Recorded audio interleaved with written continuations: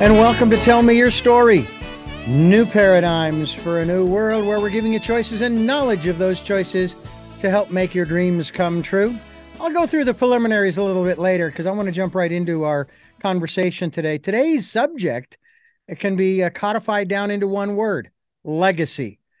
What will they say about you when you are gone? And that's basically creating a life of legacy. Our guest, and I have to tell my guest that he is one of my favorite people. I have had some of the most incredible conversations, most enlightening for me, from rabbis. And Rabbi Daniel Cohen, thank you so much for being with us. My pleasure. Thank you so much for hosting me today. I appreciate it. I'll tell you that I only know smatterings of the level of study and education that you go through. And yet it's ongoing. It's just because you become a rabbi doesn't mean, okay, I know it all now. Not at all, by the way. One of my key teachers said to me, once you become a rabbi, it's your license to start studying. It's a Exactly. lifelong journey, lifelong.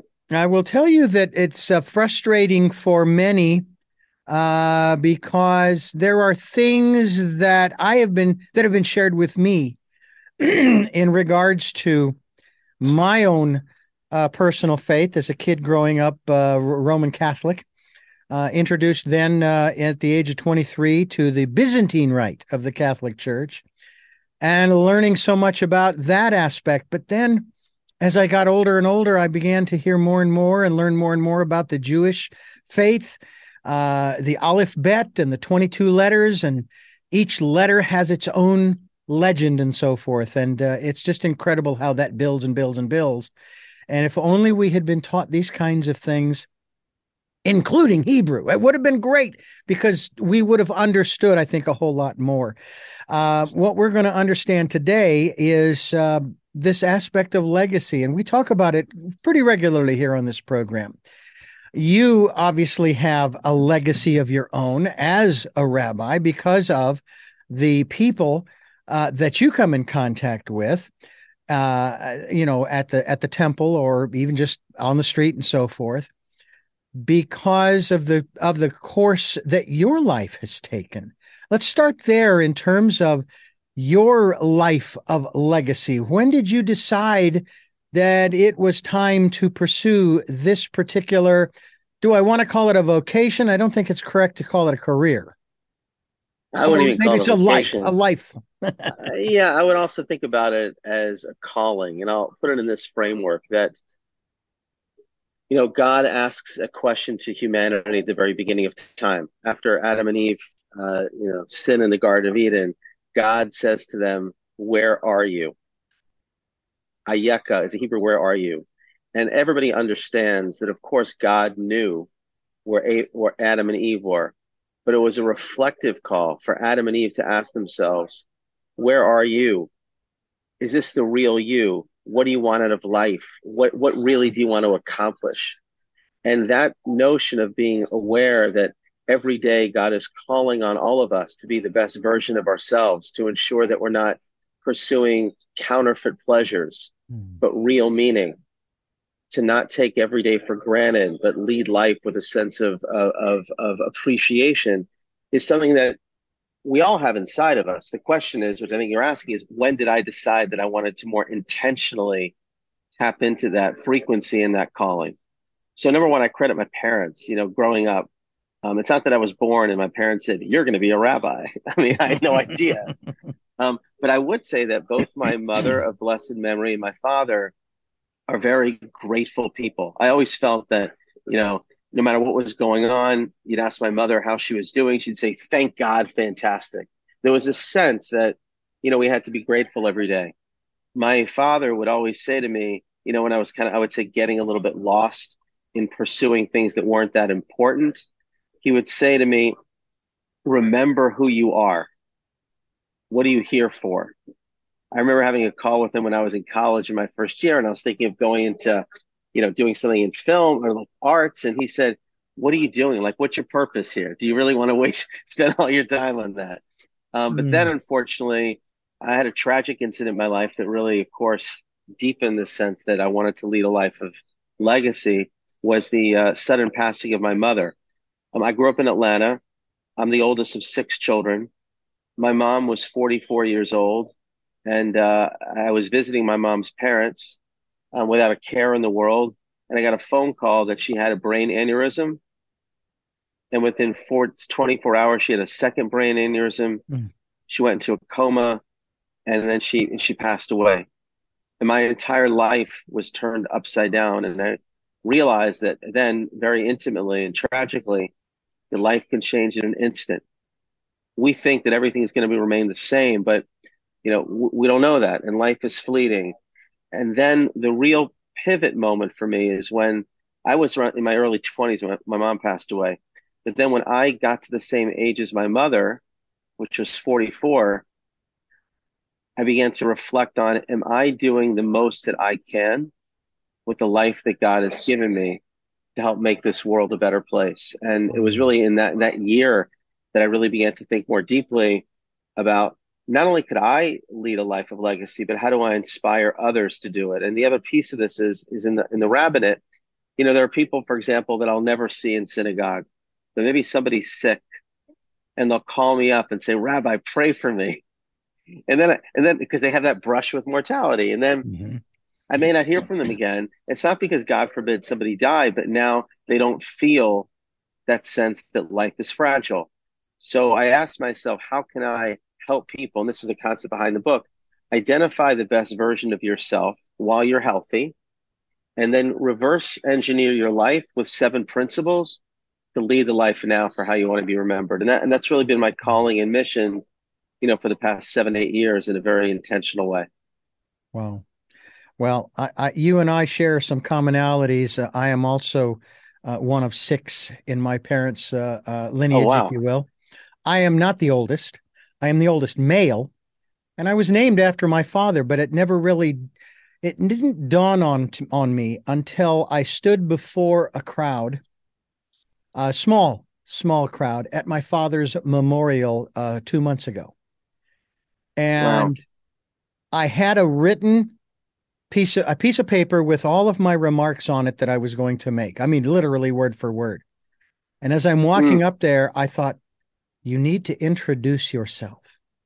You need to let them know that your father had an impact in your hmm life. And so when I went up there, I said, I am Richard Les Dugan.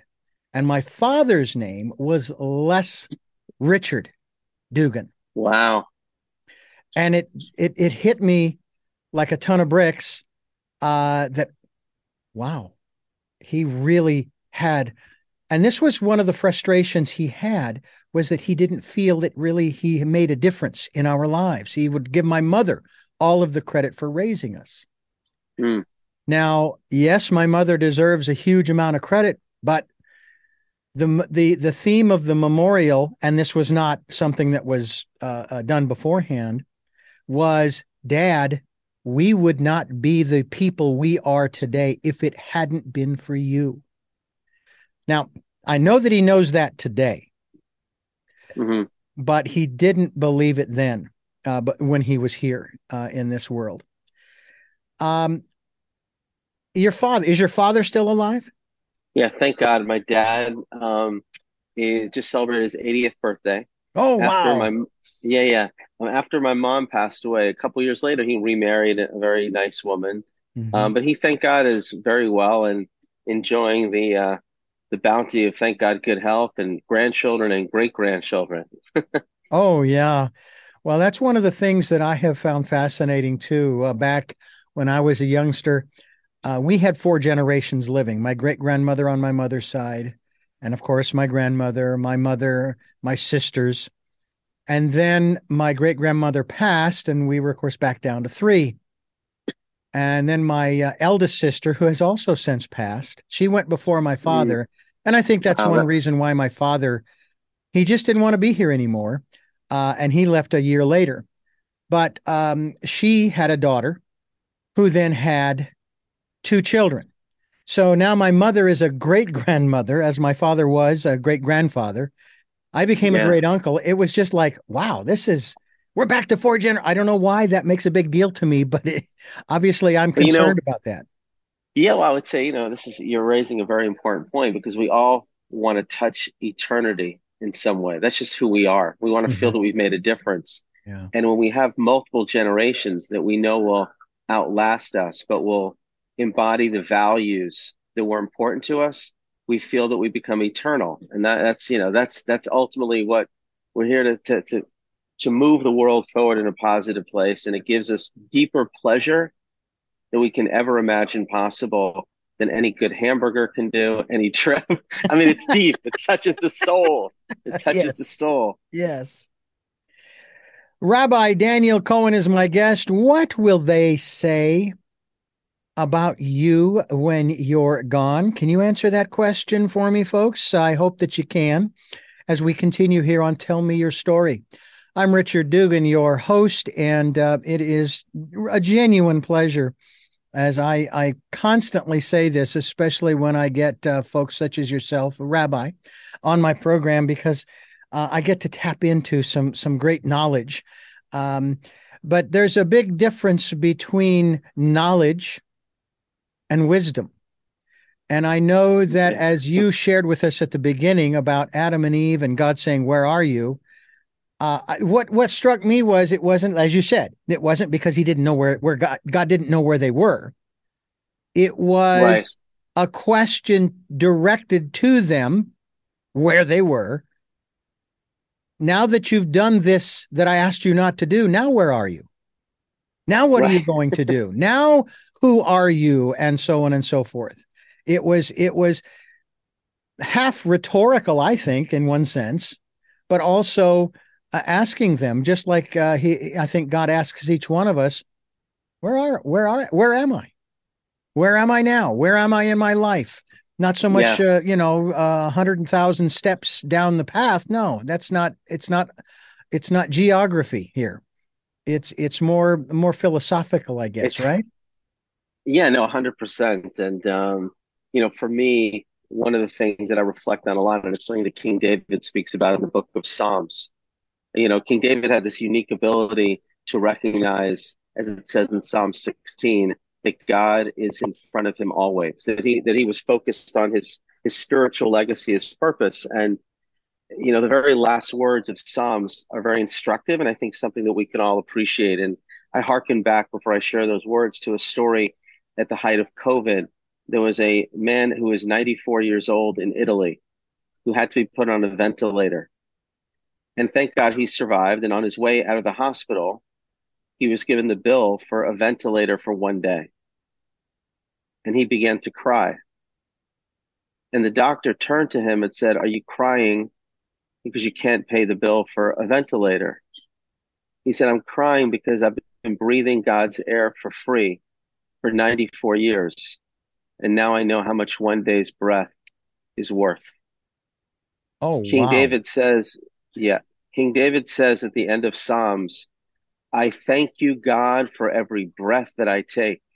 During COVID, people weren't able to do that. And I truly believe that every moment God is investing in me, his love, his belief, and then I am empowered and invested with that gift to try to spread God's light in the world. And we live in a world where people are moving so fast, they're not conscious of the gift of every breath. And to me, that's kind of where the core thing is, that be aware that we matter, be aware that the world needs us and that we have something unique to give that nobody else in the universe can give. And that will enrich our life and sense of purpose every single day. My mother shared with us children, and I've shared this on the program before, but she did it individually. She shared with each one of us. She would say to us, "You are unique and you are special." And there was a point in time when we got together as kids and we said, "Oh, yeah, Mom said that I was unique." Well, Mom said I was unique too. At first, the observation from my perspective was, well, shoot, she said it to each one of us. That kind of diminishes what she said until I thought about it long and hard. And it's like, no, wait a minute. No, It doesn't diminish it. It actually makes it that much more profound that each one of us, the six of us in particular, were unique. Do you feel that somehow in our society, this is, I think, really truly part of what we may or may not leave as a legacy in this world? You think that that's part of the issue that we're dealing with, that people, they have not realized, and it hasn't been enforced, whether it be in family or church or school or wherever, that they are unique, that they are special. And we're not talking about egotism. We're not talking about narcissism here. We're talking about a healthy understanding and a healthy, appropriate pride in who you are, not what you do. It's kind of what you said earlier. And for example, your legacy. Do you want to be remembered as Rabbi Daniel Cohen, or do you want to be just remembered as Daniel Cohen? What a nice guy. He gave of himself. He did this and that, blah, blah, blah, blah, blah. What are your thoughts on all of that? Well, first of all, I know what they're going to say about you. I mean, you are a nice guy. I can tell, a thoughtful guy. I appreciate that. Thank you. And I know you weren't soliciting that, but it's the truth. Um, I think that one of the obstacles that people have is that in this world, we are bombarded by messages that our happiness and success is defined by emulating others.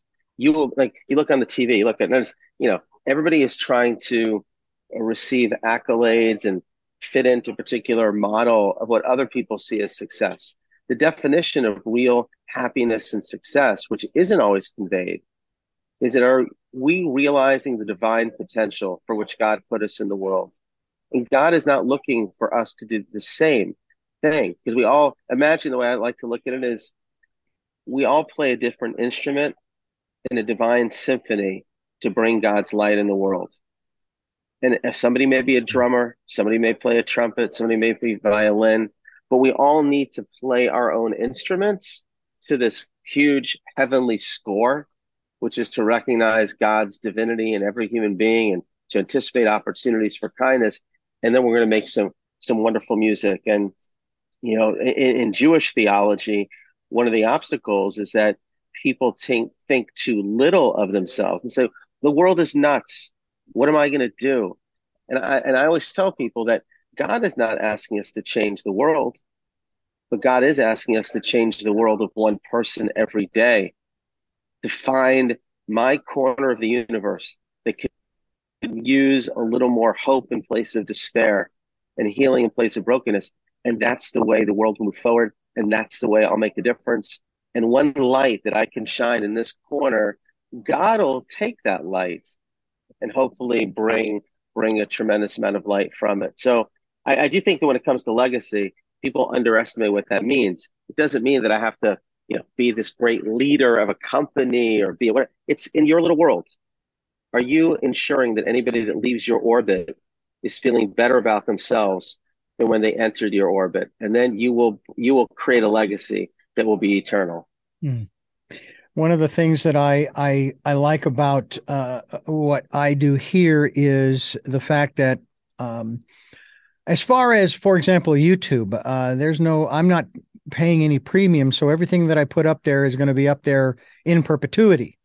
Unfortunately, the SoundCloud aspect of it, I do pay for that, and the day that I stop paying for that, it'll be cut down to, I don't know what the size is, but nonetheless, I do it anyway, and it's important to me. And you talk about that phrase, changing the world. When I was a kid growing up, we were told, don't think about changing the world. It's just too big. It's too big a bite to take, right? And maybe from the standpoint of a child. But here I am, 63 years old, and I want to change the world. Now, I'm going to do it in little bites. I'm not going to try to, go out there and become something that I'm not. I made the mistake of talking with a politician once and saying that I would never get into politics because I have too much integrity. And Then it was shortly thereafter that I learned that he was a member of the city council. And I'm going, oops. Yeah. But I'll do my little part where I'm at.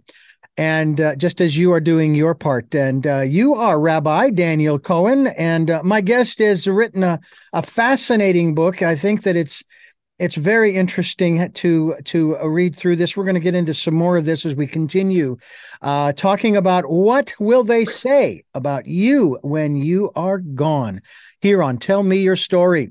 I'm Richard Dugan, your host, and my very special guest, Rabbi Daniel Cohen, is here with us to discuss many aspects of legacy as we continue here. One of the elements I'd like to talk about that I find interesting, especially because of the group of a certain segment of our, specifically American, United U.S. Society, that is a group of people that claim to have a particular faith, and yet they have this perspective of almost. Wanting to change the world, but using, I can't think of any other word to use other than somewhat violent means. That happened, of course, at one level on January 6th of 2021. Very, very sad day. You thought 9/11 was bad, but I got to tell you, I couldn't believe what I was watching. And it was not a tour group. I'm sorry, it was not a tour group, but why the world needs more faith and not less, in the sense that in the New Testament, it talks. I think it was when he was talking. Jesus was talking a Sermon on the Mount, and he was saying, Mhm. "Look, you're concerned about where your next meal is coming from, and what you're going to wear, where you're going to lay your head tonight, et cetera, et cetera, et cetera. Do you see that bird up in the tree?" And I'm paraphrasing, folks. Okay, I'm not King Jimmy. Do you see that bird up in the tree? It doesn't toil. All right. It does its thing. It lives its natural life. And guess what? It's taken care of. You are one of God's children. How much more will God take care of you? And that's philosophy I have lived by for many years. That's how my wife and I wound up here in Santa Barbara. Mm. And I'll share that story another time. But this aspect of faith, it just seems as though nobody is actually trusting God, the universe, whatever you want to call it, or him, how your perspective is. They don't want to trust. It's as if our society has jaded so many people. What are your thoughts? You just throw a lot out on the table. Let me see if I can think. Um, I have a few thoughts about that. Sure. I do believe that there's been a diminishment of faith that has definitely upended the morality of our society. I'll give you a couple of examples.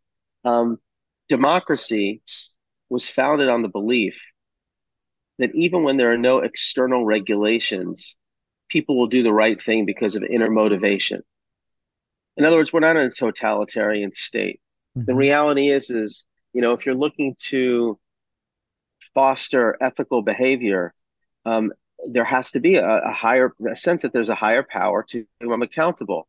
The increase in violence and theft, in diminishment of others, and demeaning others, even if they disagree, because they disagree with us, is to me a reflection, unfortunately, the fact that people are not cognizant of the notion that every human being is created in God's image, which to me would be the fastest way to get rid of any racism or bigotry, and also would uplift society. When we live in a world where, unfortunately, there are now flash mobs of theft, and people are just deciding what to do, whether it is if it's they're going to be caught or not, that to me is primarily a result of a person not recognizing uh, that other people have rights, and that ultimately I need to do the right thing even if we're not going to be caught. So that's number one. So I think that's where we need more faith. A second dimension of it is that with faith comes humility. It comes a sense that I can't accomplish everything on my own. I mean, the lack of bipartisanship in our government, the inability for people to really listen to another point of view, to me is also reflects a lack of faith. That there are positive things that other people can say, even if they're of a different party. I think also um, the drive to accumulate as opposed to give. At the end of the day, we're takers or we're givers. Mm-hmm. I said in my community that I hope we live in a world where we don't need any more food drives. What do I mean by that? There's absolutely no reason why everybody who goes shopping every week shouldn't just buy one thing and drop it off in a food box outside the supermarket. That's a faith driven. That means that if I have bounty, God didn't give it to me now because it's all for me. Mm-hmm. He entrusted it to me so that I could be his ambassador in the world. So, I mean, I do believe that the world will be a radically different place. I do believe that, you have the separation of church and state to a degree, but I think this desire to push God out of our interactions has come at a cost. And my hope is we can all work together to, reorient people around whatever faith it is, but to know that it's not all about them. It's about being accountable to a higher power, a sense of mission, and also to recognize the face of God in every human being. Yeah, I couldn't agree with you more. It's a sad state of affairs when we see, and of course this we were told this before the midterms, for example, using that arena, if you will, that one party was going to go after the other party. I mean, and they're still looking for Yeah. victims that they can attack and so forth, instead of doing the people's business, instead of making sure that whatever budget is passed, includes this, that, and the other thing that is necessary for the rest of us, the citizens who are paying the bills, mind you. Yeah. And it's like, wait a minute, how is this the people's business going after? And then you have a lot of other things going on where accusations are made, and then the response is not addressing the accusations, if you will, the allegations, I should say, but deflecting. Yeah, I know what you're saying about this person over here, but what about this person and this person and this person? It's like, we're not talking about those people. You want to go after them? Fine. Let's deal with this person over here. What's going on? Why is it that this person is the way they are, and you continue to support them in spite of what looks like pretty ironclad evidence that they've broken the law? We're not going to talk about anybody else but this person. Let's deal with that here right now. Don't deflect. Don't redirect. Stay focused. And let's get through this, move on. And that's the other thing too, is that we can't seem to move on. Everybody wants to stay. It's like, I'm surprised it's 22 years later, and are we still complaining about 9/11? It's 50, 60, 70 years later. Are we still whining and complaining about Pearl Harbor? It's over 100 years. Are we still complaining about the Titanic? And the poor if this is true, the poor craftsmanship and so on. Move on, get over it. But by the same token, I try not to listen to the news. It is not worth it. You're a good man. It is not worth it. Now, the irony is that I've been working for 44 years at different news talk and information stations. So I still hear it. But I want to ask you, in regards to outside sources of, shall we call it, influence, that sort of distract us from the goal, if you will. And I don't know if you want to call it a goal per se in terms of one's personal legacy, but the outside sources tend to distract us from those kinds of things, everything that I've just mentioned in that regard. If I stay focused on that stuff, when am I going to have time to do interviews? Because I'm sitting around complaining, moaning, and groaning and playing the victim, because to me, that's what a complainer is. They are playing the victim. Well, there's first of all a couple things. I always recommend that everybody has a worry box. I don't know if you've heard about that. A worry Yeah. box means you should allocate 10 minutes a day, let's say, to worry about everything going on in the world. And then if you've passed that 10 minutes, you just push it off till tomorrow. Because every moment that we spend complaining and worrying is a moment lost to do something positive within the world. And I think that you're right. When a person complains, all they're doing is removing themselves from taking personal responsibility to actually try to choose life, do something positive, and move the world forward. And that I do believe is one of the challenges, because it's very easy. And the government does a disservice and people when they continue to remind individuals that they're victims. Because all it does is it releases those people from taking ownership over their life, to try to move things forward. Mm-hmm. So, at the end of the day, what separates us from the animals, we're created in divine image with free choice. Moses says at the very end of his life, "Today I give you the choice between life and death, blessing and curse." And then he says, "Choose life. Choose life." Mm-hmm. It's interesting. I was giving counsel to a fellow with a few people, a few kids, about a few weeks ago, and he says, "Rabbi, after all is said and done, give me one word to give me a little bit of motivation as I leave this meeting." And I said to him, "Choose life." That means when you're interacting with your wife, it's everything is positive. You're interacting with your kids, you're focused totally on them. You see somebody, you're giving people the benefit of the doubt. You're choosing life.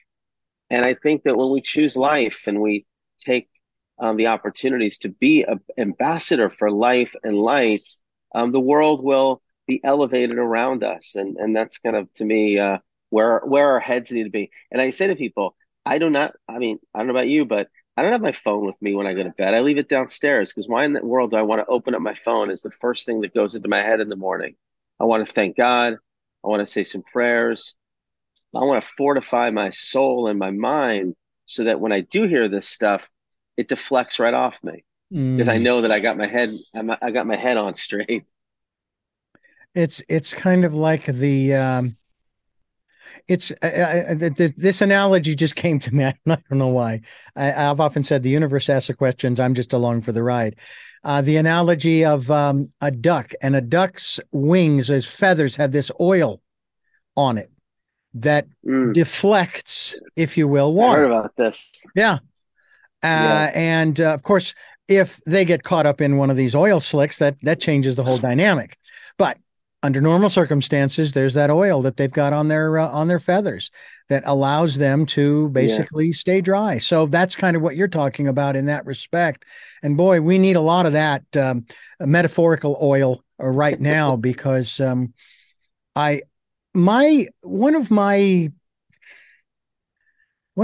tasks in service is not to put forth particular perspectives and say I'm right.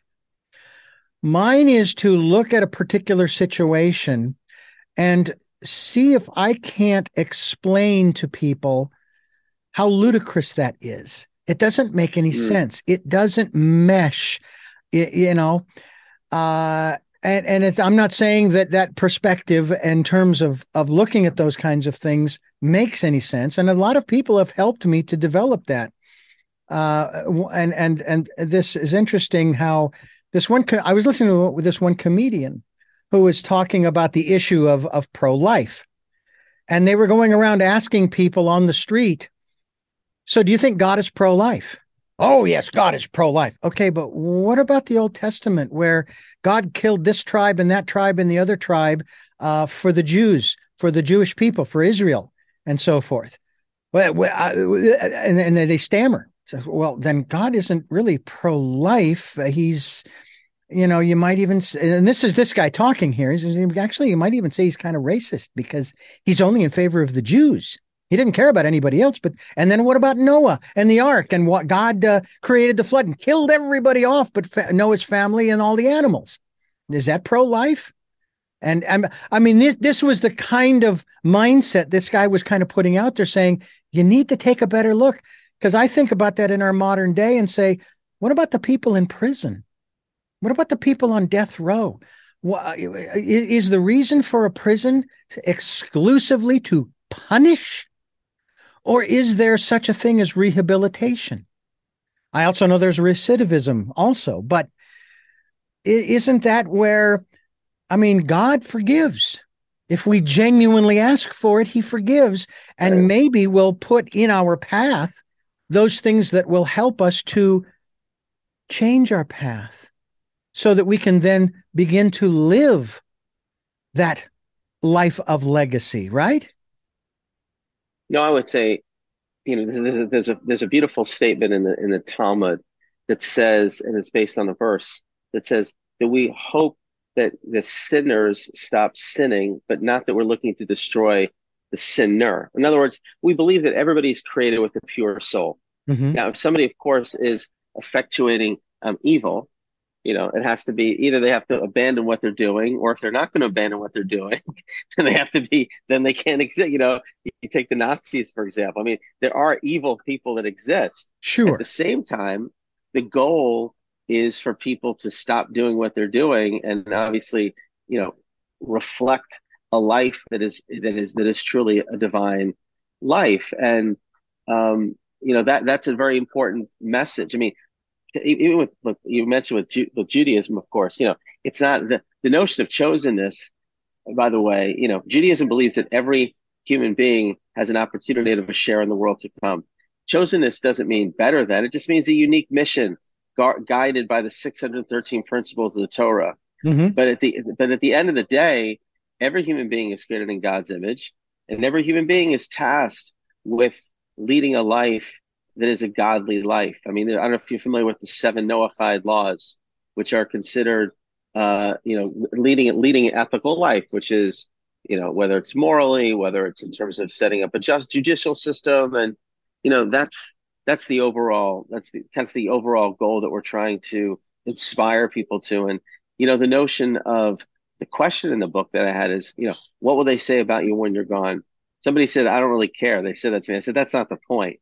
The point is that most people, when they have either their own brush with mortality, somebody's sitting in the hospital, I've seen it, or somebody loses a loved one, it's literally a moment when there is an opportunity for true self-reflection about removing ego and thinking about what are the kind of people they really want to be.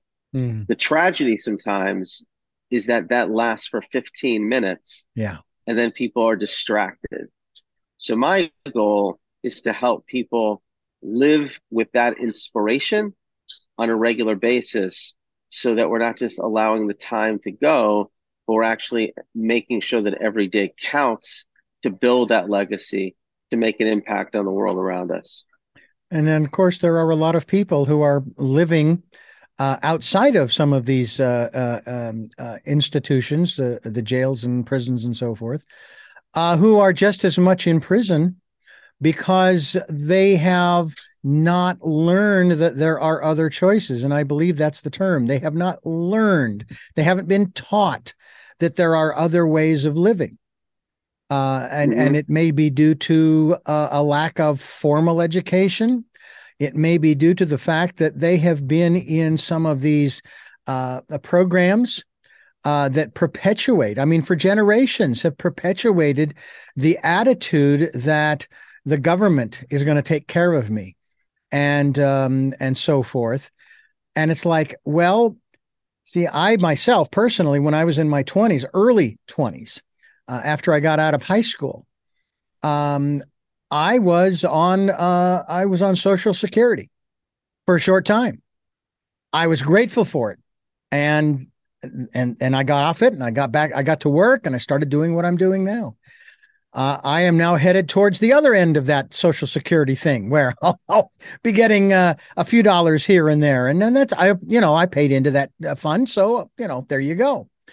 But it seems to me that we need to, and maybe the word educate is not the correct word, but we need to open people's eyes who have only felt that they've had one choice or maybe two, that there are more choices than you can shake a stick at, that you have opportunities that a lot of people didn't have who came before you.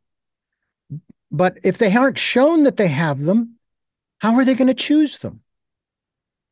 Well, I think that's also the value of big brother, big sister, of having role models. And unfortunately, look, I'm blessed, and I felt my parents were just such, and God willing, and my father should live me well, but I grew up in a home where I had the blessing of having role models, and not everybody does. But it's important, you look back on people's lives and you ask them, who are the one or two people that came into your life that really was influential in helping you become who you are? And maybe somebody at work that put their arm around your shoulder, Mm. and maybe somebody who said, I'm going to take an interest in this young kid and help him or her. And I think that, we have to be on the lookout, which to me is also a way that we create legacy. Who maybe is in our neighborhood, in our orbit, that could use a little bit of counsel or wisdom, or a little extra push, because not everybody is blessed with the sort of role models that might inspire them to lead that sort of life. Yeah, it's like I was talking about my father earlier, and I have to tell you that two things. Number one, there are thousands of people that are responsible for me being where I am right now talking with you. If it hadn't been for them, I would not be here right now. Mm, yeah, Yeah, and so it goes without saying, but it needs to be said that nobody does what they do. Nobody leaves a legacy without others in their lives. And that's, of course, the reason why I know that my parents, at least my father, I guess, as I said before, he knows now that he left one heck of a fantastic legacy. If I were to go down the path of my four sisters and my brother, they've done the same thing. They've helped other people along the way, who have helped other people along the way, et cetera, et cetera, et cetera. And it's just I don't want to say a snowball effect, but it's sort of like the dominoes, being tipped. I love watching those videos too, by right. the way. Those are fascinating. Yeah, yeah. We're talking with Rabbi Daniel Cohen, and the book that he has written is, of course, What Will They Say About You When You Are Gone? And I first of all, appreciate the kind words earlier in the program, but by the same token, there's no guarantee.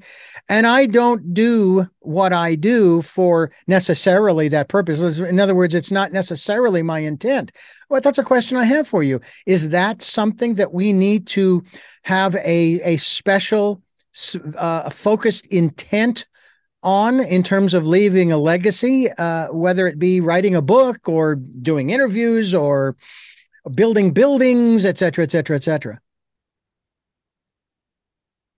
No, I mean, I don't think that we should be thinking about, what's my legacy. Again, I use this as a trigger to think about the fact that we all have this kind of unique potential every day to make a difference in the world around us. And one of the strategies that they speak about is, everybody has what I call, you're familiar with the term mitzvah? You know what a Yes. mitzvah is? A Uh-huh. mitzvah is like, yeah, mitzvah is a commandment or kind deed. I said, every human being has what I call a mobile mitzvah hotspot. A mobile mitzvah hotspot. A Mm-hmm. hotspot on your phone means that, of course, if somebody comes into that orbit, they can plug into the Wi-Fi or whatever it is. Mm-hmm. There's a very powerful mystical idea that if somebody comes into my radar, in my orbit, be that at the supermarket, be it in my home, be it on the street, there's an opportunity for me to create an eternal memory. There's an opportunity for me to uplift the person that is right in front of me. And to me, it's not an issue of thinking about what will they say about you. It's an issue of being mindful that in every moment I can find meaning. And then in the fleeting moments of time, I can bring a little bit of heaven down to earth. Mm-hmm. That awareness that no encounter is random, and that I have this opportunity to reveal some hidden spark in a conversation in the world is truly the way to lead a life of legacy. It's about being fully present. It reminds me, there's a great scene with Tom Hanks in the movie about Mr. Rogers, where there's the reporter calls him up on the phone, and Mr. Rogers says to the reporter, "Do you know what I'm thinking about right now?" And the reporter says, "I don't know what you're thinking about now." So Mr. Rogers says, "The only person in the world I'm thinking about right now is you. And I am fully present with you right now." And that's the way you create a memory. That's the way you create a legacy. Too often, our minds and bodies and souls are not aligned, and we get nothing done, and we don't make a difference. And people say, "He didn't really hear what I said, and he didn't even notice that I was there." But one smile from across the room, one door opening for somebody in that moment, that's maybe what they needed. I'll just share one other story. I know you like stories, but a congregant of mine recovered from cancer, thank God, at Sloan Kettering, which is a great institution in New York City, Sloan Kettering Memorial Cancer Center.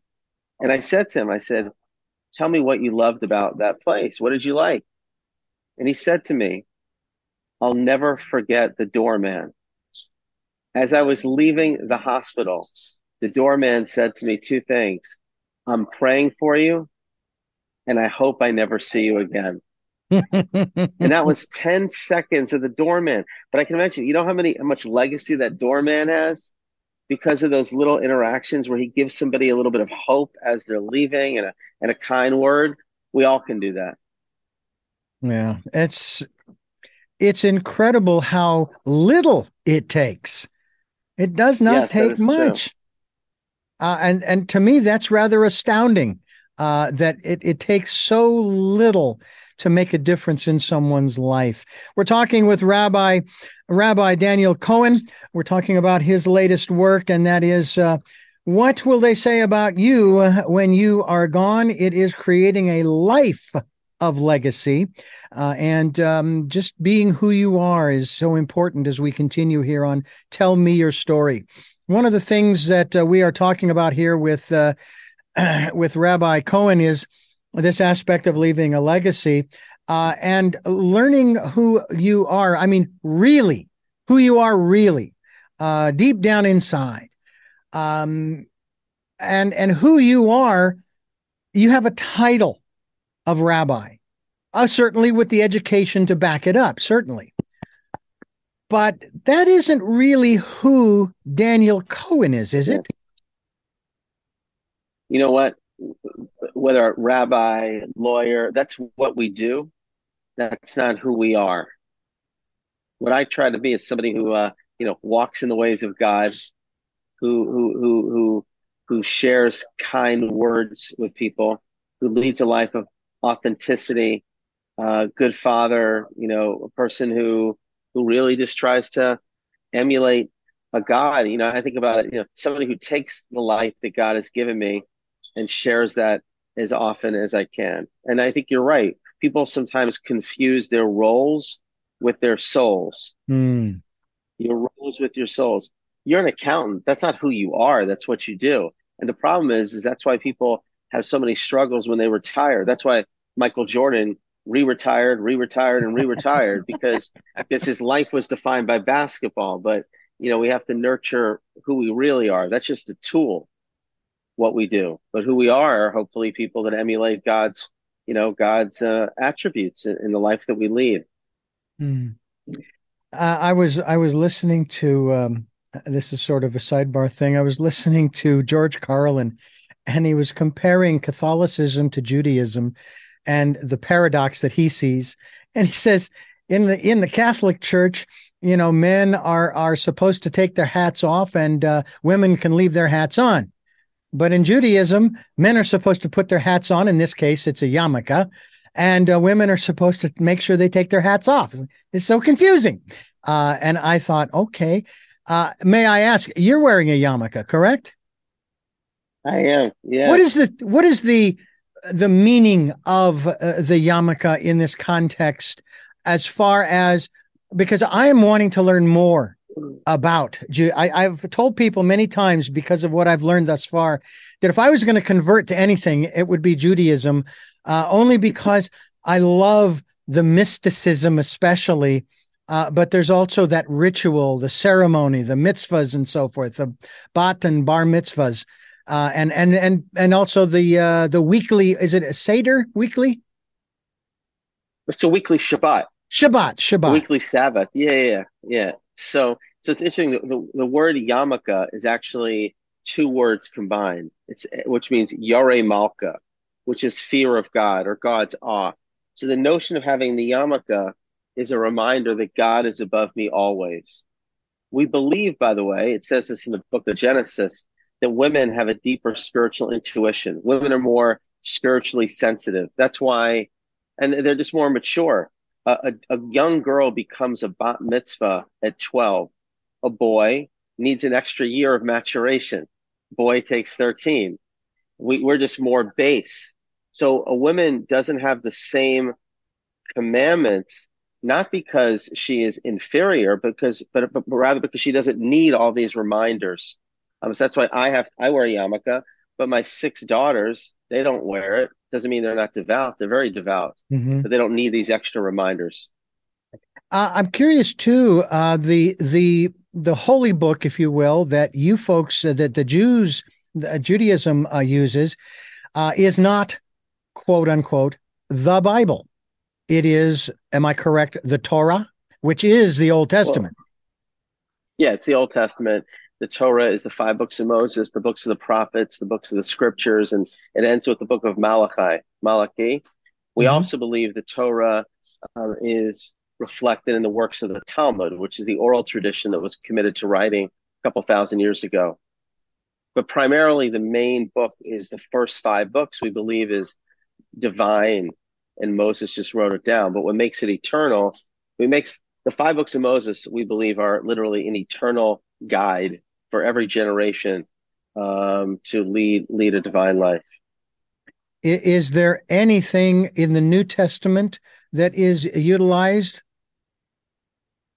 I mean, I have a radio show with a reverend, so he quotes the New Testament all the time. I mean, there's a lot of wisdom in there. There's Mm-hmm. clearly wisdom. That we draw on. Obviously there's certain things we disagree on, but Mm-hmm. but it's a friendly disagreement because Christianity is a different faith than Judaism. But Yeah. Judaism believes very strongly, whether it's in Islamic faith or Christian faith, or doesn't mean there isn't wisdom in other faiths that we can draw upon as well. Mm-hmm. It's truly the focal point of most of the. I like to refer to them as the major philosophies on the planet. That there is a creator, there is a God who brought all of us into being and is going to take care of us. But it's kind of hard for the creator to take care of us if we're not living the kind of life that, and we're not talking about, setting down a bunch of rules here in terms of how you should live your life, but Yeah, listening. One of the things we promote on this program is going within and listening to that still small voice. And to me, that's a big that's key, isn't it? exactly it. That's a big key. That's the primary issue, is that people aren't listening to the voice inside of them. They're listening to other people's voices. They're listening what society says they should be listening to. Yeah. But I believe that if we can tune out a lot of the static and the outside noise and truly tap into that inner voice inside of us, we will all lead better lives, Oh, yeah. lives of legacy. Yep. Rabbi Daniel Cohen is my guest. RabbiDanielCohen.com, correct? Is your website? RabbiDanielCohen.com. Correct. Thank .com. you. The book is entitled "What Will They Say About You When You Are Gone? Creating a Life of Legacy." I know that my father, when he passed at the age of 91, he definitely did leave one incredible legacy. I often have told people over the years, number one, that if somebody has been following me for those 44 years that I've been doing this and taking notes, they could write my unauthorized biography.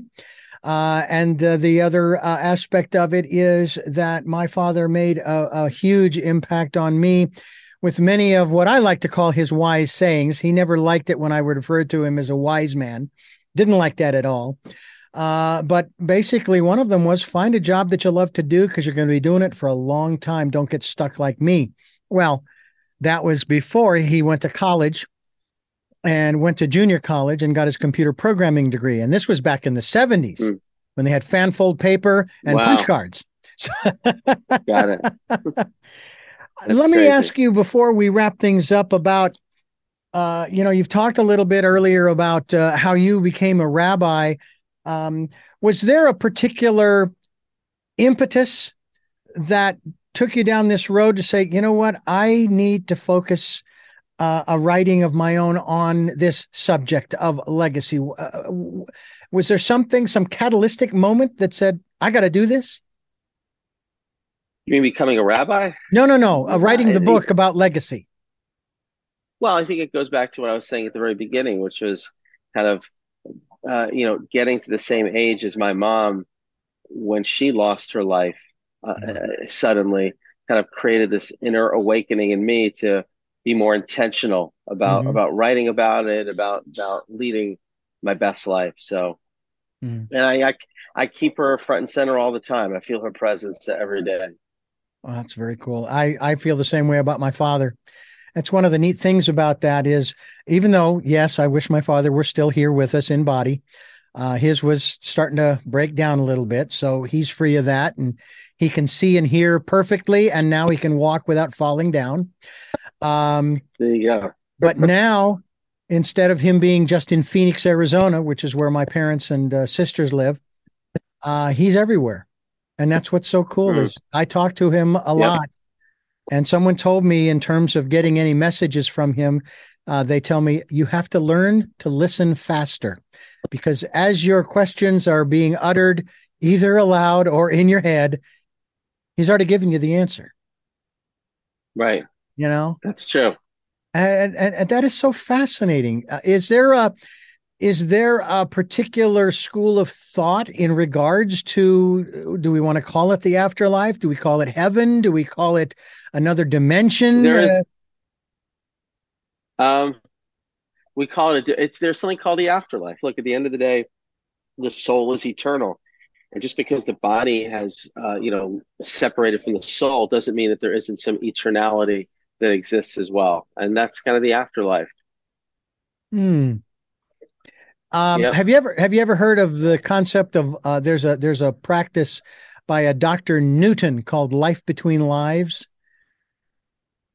No, I haven't. It's where you go into through hypnosis, and it's conscious. You are completely 100% aware, because I've been through it myself, where they take you back to your previous life. And again, I don't know if Judaism teaches about reincarnation or not, but we do. Yeah, but it takes you back to your previous life right before your passing, and through your passing into that realm between that life and the life that you're living today.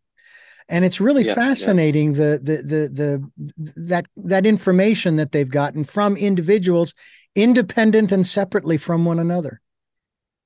Yeah, no, that's true. I mean, the reality is this all these interconnections. We believe that one candle can light many flames, and there definitely is an interconnection between different souls. It's also said too, I've heard this, that everybody that you associate with throughout your life is sort of a member of what they refer to as your cluster, and that you've gone through many lives, like you and I. We've gone through many lives together, but as different individuals, different roles, and so forth and so on. It's, to me, rather fascinating. And I definitely want to learn more. And I thank you for sharing with us the information that you have, the knowledge in regards to certain little aspects of Judaism, because I think that— My pleasure. It's one of the problems we have is that people, we should have, in school, when they're teaching us about history, world history, They should be teaching us Yeah. about the faiths that exist. It's not a question of trying to convert anybody. It's a question of learning about them and understanding them. Right. Right. Yeah. 100%. I Well, have three final anytime. questions. Yeah. Okay, go ahead. Hey, maybe we'll have you on here for a class. I'd love to do that. That'd be a lot of fun. I have three final questions for you that I ask all of my guests.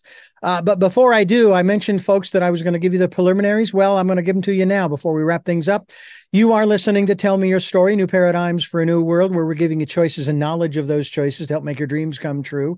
We're here on Sundays at 7 a.m. and 7 p.m., Monday mornings at 1 a.m., 9 a.m. on Wednesdays. That's our special edition of Tell Me Your Story. And we are streaming live at those times at richarddugan.com, where our podcasts are on SoundCloud, iTunes, TuneIn Radio, Spotify, Stitcher, Player FM, Blueberry, iHeartRadio, Amazon Music, and many other locations, too numerous to mention here. And we are on YouTube, where you can watch these interviews. In either case, I hope that you'll click notifications so that when I do post a new conversation, you'll be aware of it and you can go and listen to that conversation, such as this one that we've been having here with Rabbi Daniel Cohen. We also ask that if you can support the work that we are doing financially, we would be so gratefully appreciative. We do have a PayPal account, and it is there for your security as well as ours. When you go there, you will put in my email address. That's to whom to send the support to. It's richard@richarddugan.com, richard@richarddugan.com. And then, as I mentioned earlier, if you would spend some time during the decade of perfect vision, the 2020s, going within and listening to, as a rabbi has mentioned, listening to that still small voice. It'll only steer you right. Okay. And I don't mean making right turns all the time. Two rights don't make a left, but they'll get you off the freeway. Yeah, exactly. With all of that said, the final three questions are: number one, who is Daniel Cohen? A spark of the divine.